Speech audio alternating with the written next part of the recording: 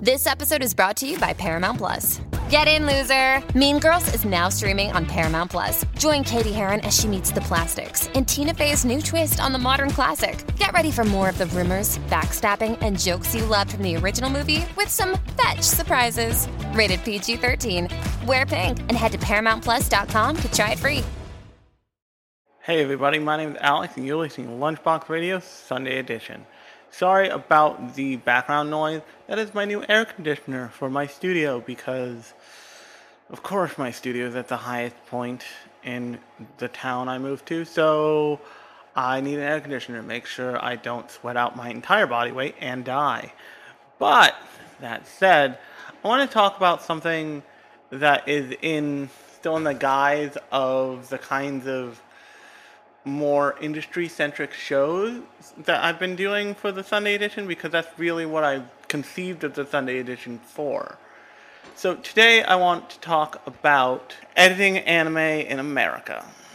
Now, as lots of you probably know, there's been lots of controversies around the ways anime has been edited for an American audience. And I'm going to go through a couple of examples, and I'm going to include links to those examples so you know I have the receipts for this shit. But basically, throughout really the 90s. The 90s was the late 80s, 90s, although I'm sure there are earlier examples for sure. Anime was changed for an American audience because the way that the television network structure worked is that there was usually an old white guy at the top of it, and he would make a lot of the decisions. So you would get, or it was a bunch of old white guys usually. So you would get things like the infamous jelly donut thing in Pokemon, or you would get things like a lesbian couple becoming cousins in Sailor Moon. And there are a bunch of instances of this. Some of it was just dumb, wrong-headed things like the previous two I mentioned. Others were more practical things, or things that were done so that the show could be aired at all on American television, because American television has different rating standards, than television in other countries. If you watch television in France, for example, there's a lot of nudity they just don't care about. Don't care. It's very strange, because you'll be watching like a show on French TV in the middle of a third day and there's just boobs on screen. Nobody cares. Here we have the FCC, and I'm well acquainted with the FCC because when I was a kid, took the radio DJ test, which, if you know anything about radio, you know there's time slots for radio, and this is similar to the way TV is set up too. But there's time slots for radio that go from like, this is what you can show at 1 o'clock in the morning to this is what you can show at like 3 in the morning.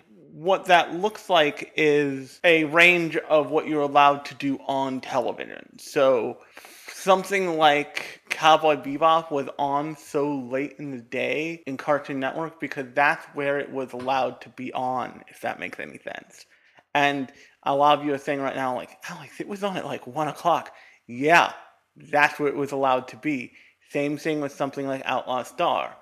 And before you're like, there's no technical nudity in most of Outlaw Star, except for the one episode they cut. It more has to do with like suggestions of things, graphic violence. There's all kinds of reasons why something is not rated like TV 7 or something. Lots of stuff is rated TV 13 or M for mature, or TV M or TV whatever. A lot of the edits were made for the purpose of, we want to show this to a more general audience, or we know who we want to target this to, and so we're going to change it so it can be on TV at a certain time, and we're not going to have to worry about the FCC. That is true in some cases. In other cases, It is dickhead executives not being confident in their viewers' intelligence. That's where the Pokemon Jelly Donut move comes from, which if you don't know, the Pokemon Jelly Donut thing, although I can't imagine how you don't, they changed the idea of a rice ball to being a jelly donut because they didn't want to spend the airtime explaining what a rice ball was to kids. When they could have just said, you want a rice ball, and it would have been over. It's not complicated. Kids, even at the age that I was when Pokemon was coming out, are not that dumb. They're not, like, their brains are malleable enough to accept, oh, rice ball, okay. And if they want to know, they'll go ask their parents or ask their friends who might know. A lot of stuff was done for that purpose. The same thing is true of the I think it's Sailor Uranus and Sailor Pluto were the lesbian couple in Sailor Moon, which, by the way, Sailor Stars just never even aired in America officially because that's got gender bending stuff in it, and that's a real no-no. God forbid people have a conversation about being transgender with kids. That would be insane. There are also really wholly unique things that happened with editing anime for kids. And one of the best ways to demonstrate this, and actually Jeff Sue, who is currently on my shit list because he made a Blue Lives Matter joke on Twitter, which, not the time, bud, has a video on English openings to anime, and in it he talks about how he loves some of the English openings. The most infamous one is the pirate rap from the opening of One Piece, where they took the original opening from One Piece out of it, and they commissioned this like cheesy 90s rap. Yo! Don't give it up, Luffy. Don't give it up, Zolo. Don't give it up, Nami. Don't give it up, give it up, give it up, give it up, give it up. Here's how the story goes. We find out about a treasure in the Grand Line. There's no doubt. The pirate whose eye is on it, he'll sing. I'll be king of the pirates. I'm gonna be king. His name is Luffy. That's Monkey D. Luffy. For the opening of that song, I remember when that show aired on 4Kids, and I saw that, and I was just like, what is this? The thing about lots of music choices like that is they're not inherently a bad thing. Because why Head Chala is a great song, the thing that most fans in America remember opening Dragon Ball Z is the Rock the Dragon song.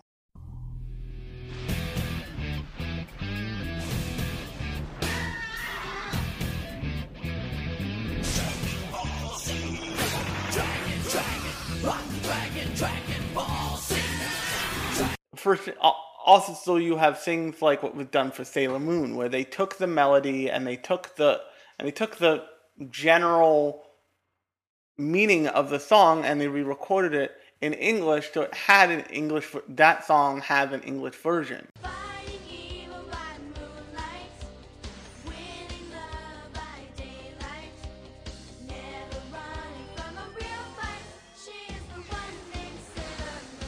That is another great option, although, like I said, Sailor Moon had its issues with editing.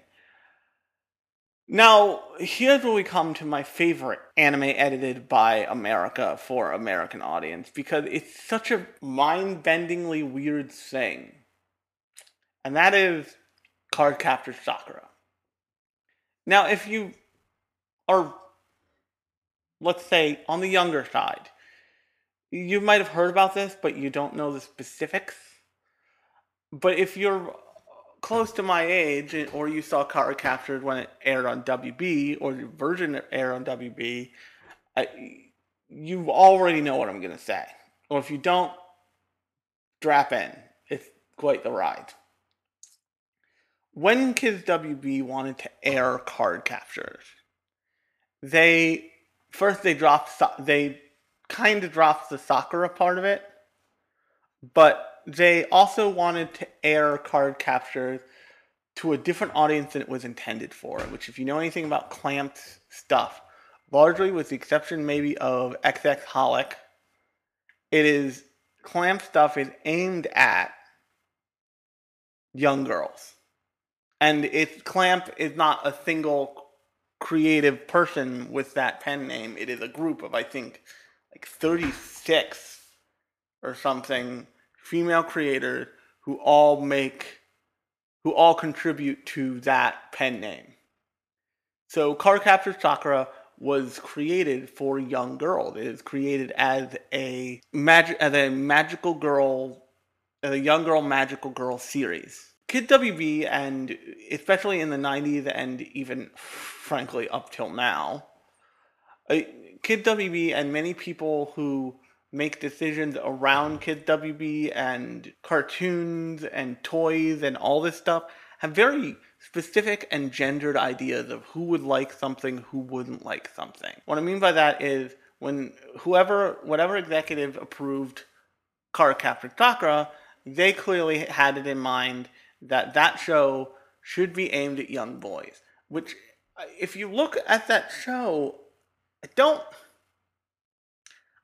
understand how you're like, oh yeah, this is for boys.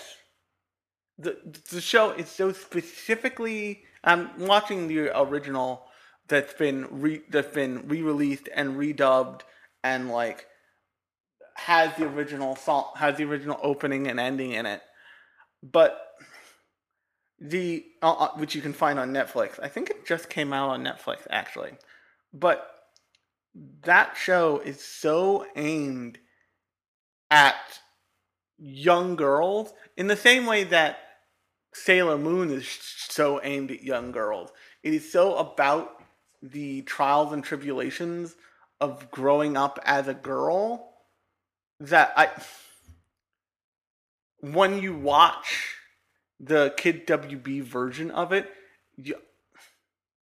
even if you haven't watched it recently, if you go watch the version on Netflix, you see how much they bent over backwards to make it this like different thing, this adventure show, when it certainly is an adventure show, but it had elements of like personal discovery. It has elements of like young female relationships. It has all these things kind of wrapped up into itself. But at the time, Kid WB was only interested in the action show portion of it. So they got rid of the opening, which is a really great opening, and they replaced it with the kids. You can go look this up. You can go look up I think you should type into YouTube Kids WB card capture opening, and you'll get the like kind of great. Card captors, a mystic adventure. Card captors, a quest for all time. Each card possesses a power on its own. We've got to find them to bring the power home. That's not what should have happened with that show. That show could have been a show about a girl dealing with shit as herself and going through the world and learning about it, and they turned it into a like shitty action show, and once Lee shows up, it's like all the fuck over because they're like, oh, there's a boy character who's cool now, let's cut out shots of Sakura. So I understand why executives do this shit, because they are trying to sell to what they perceive their audience is. We're going to talk about modern examples after this, but it's just not. It's not worth altering the work. It's itself so much that it changes the way it's viewed for that goal. Because there's a very high possibility that if Cardcaptor Soccer was aired as is when it came out on Kids WBA, it would have survived longer because that run of that show was cut short because there was such a massive letter writing campaign that they canceled the thing. Like, they got mountains of hate mail. And I'm not talking like emails or Twitter or any of that bullshit. I'm talking about letters in the mail every day by the bagful. It got bad. And so they released a statement and they ended their run of the show before it could complete. So that like Kid WB thing only goes so far. But now I want to get to the infamous Ava issues. So if you're not aware, Ava has a quite rabid fan base. Some, including Hideki Anno, would say too rabid, which is why he made an entire movie where the point of the movie is that he hates it, is that the movie actively hates the viewer. But because the Ava TV show is already out there and already has a record, everybody will always want it in the way they originally saw it. So something that is clear to me about Netflix is that they don't like to release things without their stamp on it. So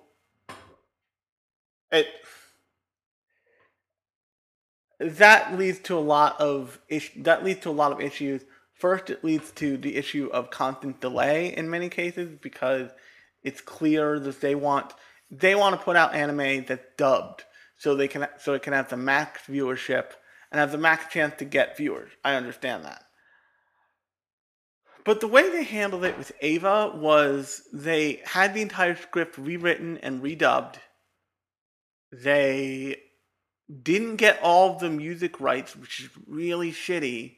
They got the one that counts, but not the second one that counts, in that they got the right to Cruel Angel Thesis, because if you don't get the right to Cruel Angel Thesis, what in the actual Sam hell fuck are you doing putting Ava on a streaming service, you piece of dog shit? That not experiencing that opening before you go into the show is a war crime. It is one of the only anime I've watched on Netflix, although I have the first DVD of Ava. I don't have all of them because I don't have that kind of money. But I have the first Ava DVD, and watching Ava on Netflix is the first time where I had a visceral, in my gut, fuck you reaction to the skip intro button popping up. I wanted to just you could have turned that off for this one show, Netflix. You could have not given people the opportunity to be idiots. But the thing they did, so there's two things. So first is the thing they didn't get. They didn't get the rights to do the Fly Me to the Moon thing they did at the end of each episode, which, if you're not aware, at the end of each episode of Evangelion, there's a rendition of Fly Me to the Moon by each voice actor. So there's a Shinji version, there's a Rei version, there's a Misato version. I think there's a Ritsuko version. But that leads into this feeling of the show. It leads into the show being about these characters, because as much as Ava has big robot fights and Christian imagery, it's primarily about the relationship between the characters and themselves and the characters and each other, and the characters and the world. And to take those performances out, while they seem like it has no, it would cause no problem, it makes it feel less complete, because that ending it feels like a private moment you're spending with each character, and once the show lacks that, it gets just a little smaller. If that makes any sense. Now, the other things they did in the show itself is they changed the voice line from "I like you" to from "I love you" to "I like you." They totally fucked up the on-screen captioning. And what I mean by that is, when you watch anime dubbed, many times when you see signage or something written, you'll get subtitles for whatever's written in Japanese. And many times you won't, because places are lazy. And I understand that. It's already a lot of work to get anime like in front of your eyes. Adding another thing can sometimes be a lot. But the thing about Ava is, you have to turn on subtitle in Netflix. As last I knew, you had to turn on subtitles and the English dub to get everything, because there's a scene where Ritsuko goes to fix the Magi, which is a computer in Ava, but and the Magi was made by her mother, and she opens up the plate there, and there are all of these sticky notes. There are all of these sticky notes with notes on how to fix this thing, and they're all very specific, and they each have something little written on them, and they're like, to the point at which they're basically surrounding Ritsuko as she's like dealing with this thing. But there's this one note that they focus in on, and it just says, "Fuck you, Akari." Because in the story, Ritsuko's mother was involved with Gendo for a period of time until he was an asshole, basically. And her dying wish was to fuck with Gendo, basically. And that little moment, when you see it in the original airing and it's subtitled and you catch it, is a great piece of natural connection to the story and itself and the world. But in the Netflix thing, because they fucked with the dubbing and they fucked with the subtitling, you miss it. There's an opportunity to miss that little slice of what you will find out later. There's an opportunity where foreshadowing is eliminated, and that it just doesn't feel right, if that makes any sense. So the last thing they did was they made a bunch of dubbing choices, the most annoying of which is when you introduce to the children, the pilots, they're supposed to be called the first child, the second child, and the third child. But what they did was they dubbed it as first children, second children, third children, fourth children, and it just sucks. It just sucks. And it's so jarring, and it stops you in your tracks so quickly that it just doesn't feel good. As a moment of dubbing and as a dubbing choice, it just doesn't feel good. And I want to, at this point, I want to say that because all of this stuff happened, hopefully companies learn from this and they know that they should make different choices in the future. I'm not saying use honorifics and all this other stuff, because I understand that there are people who want to do that stuff and want to hear that stuff in their shows. It's not a useful thing by any account. It's not a useful.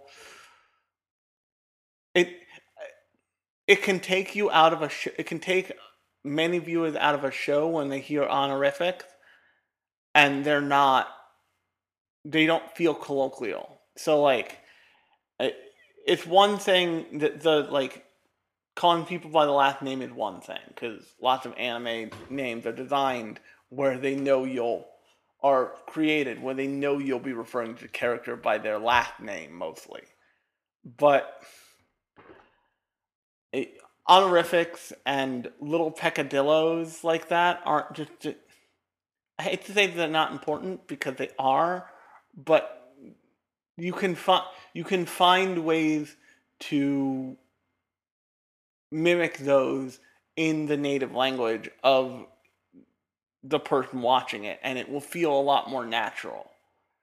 But things like major overhauls, things like intentionally changing lines, like they did in, say, in Dragon's Maid a bunch of seasons back, they just shouldn't. They shouldn't happen because part of the I believe part of the responsibility as a licensor of a product, because anime is a product. It's not. It is an entertainment product. Part of the responsibility of a licensor and a distributor of anime is that you give the creator's intended product as much as humanly possible to the viewing audience. So another example, and I know that music licensing factors into a lot of this. The last example I want to talk about, because I find it wild, and I've talked about this before, actually a couple Sunday shows back I talked about it, but Dimension W was brought to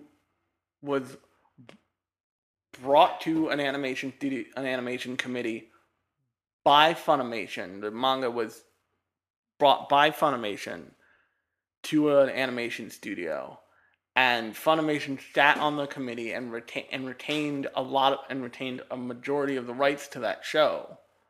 But somehow they did not get the rights for the opening song to that show for the English dub. So if you go on Funimation.com, if you go on Funimation now, right now, and you watch Dimension W, if you watch it in the Japanese version, it has the original awesome, very cool opening. If you watch the English dub version, it doesn't have an opening.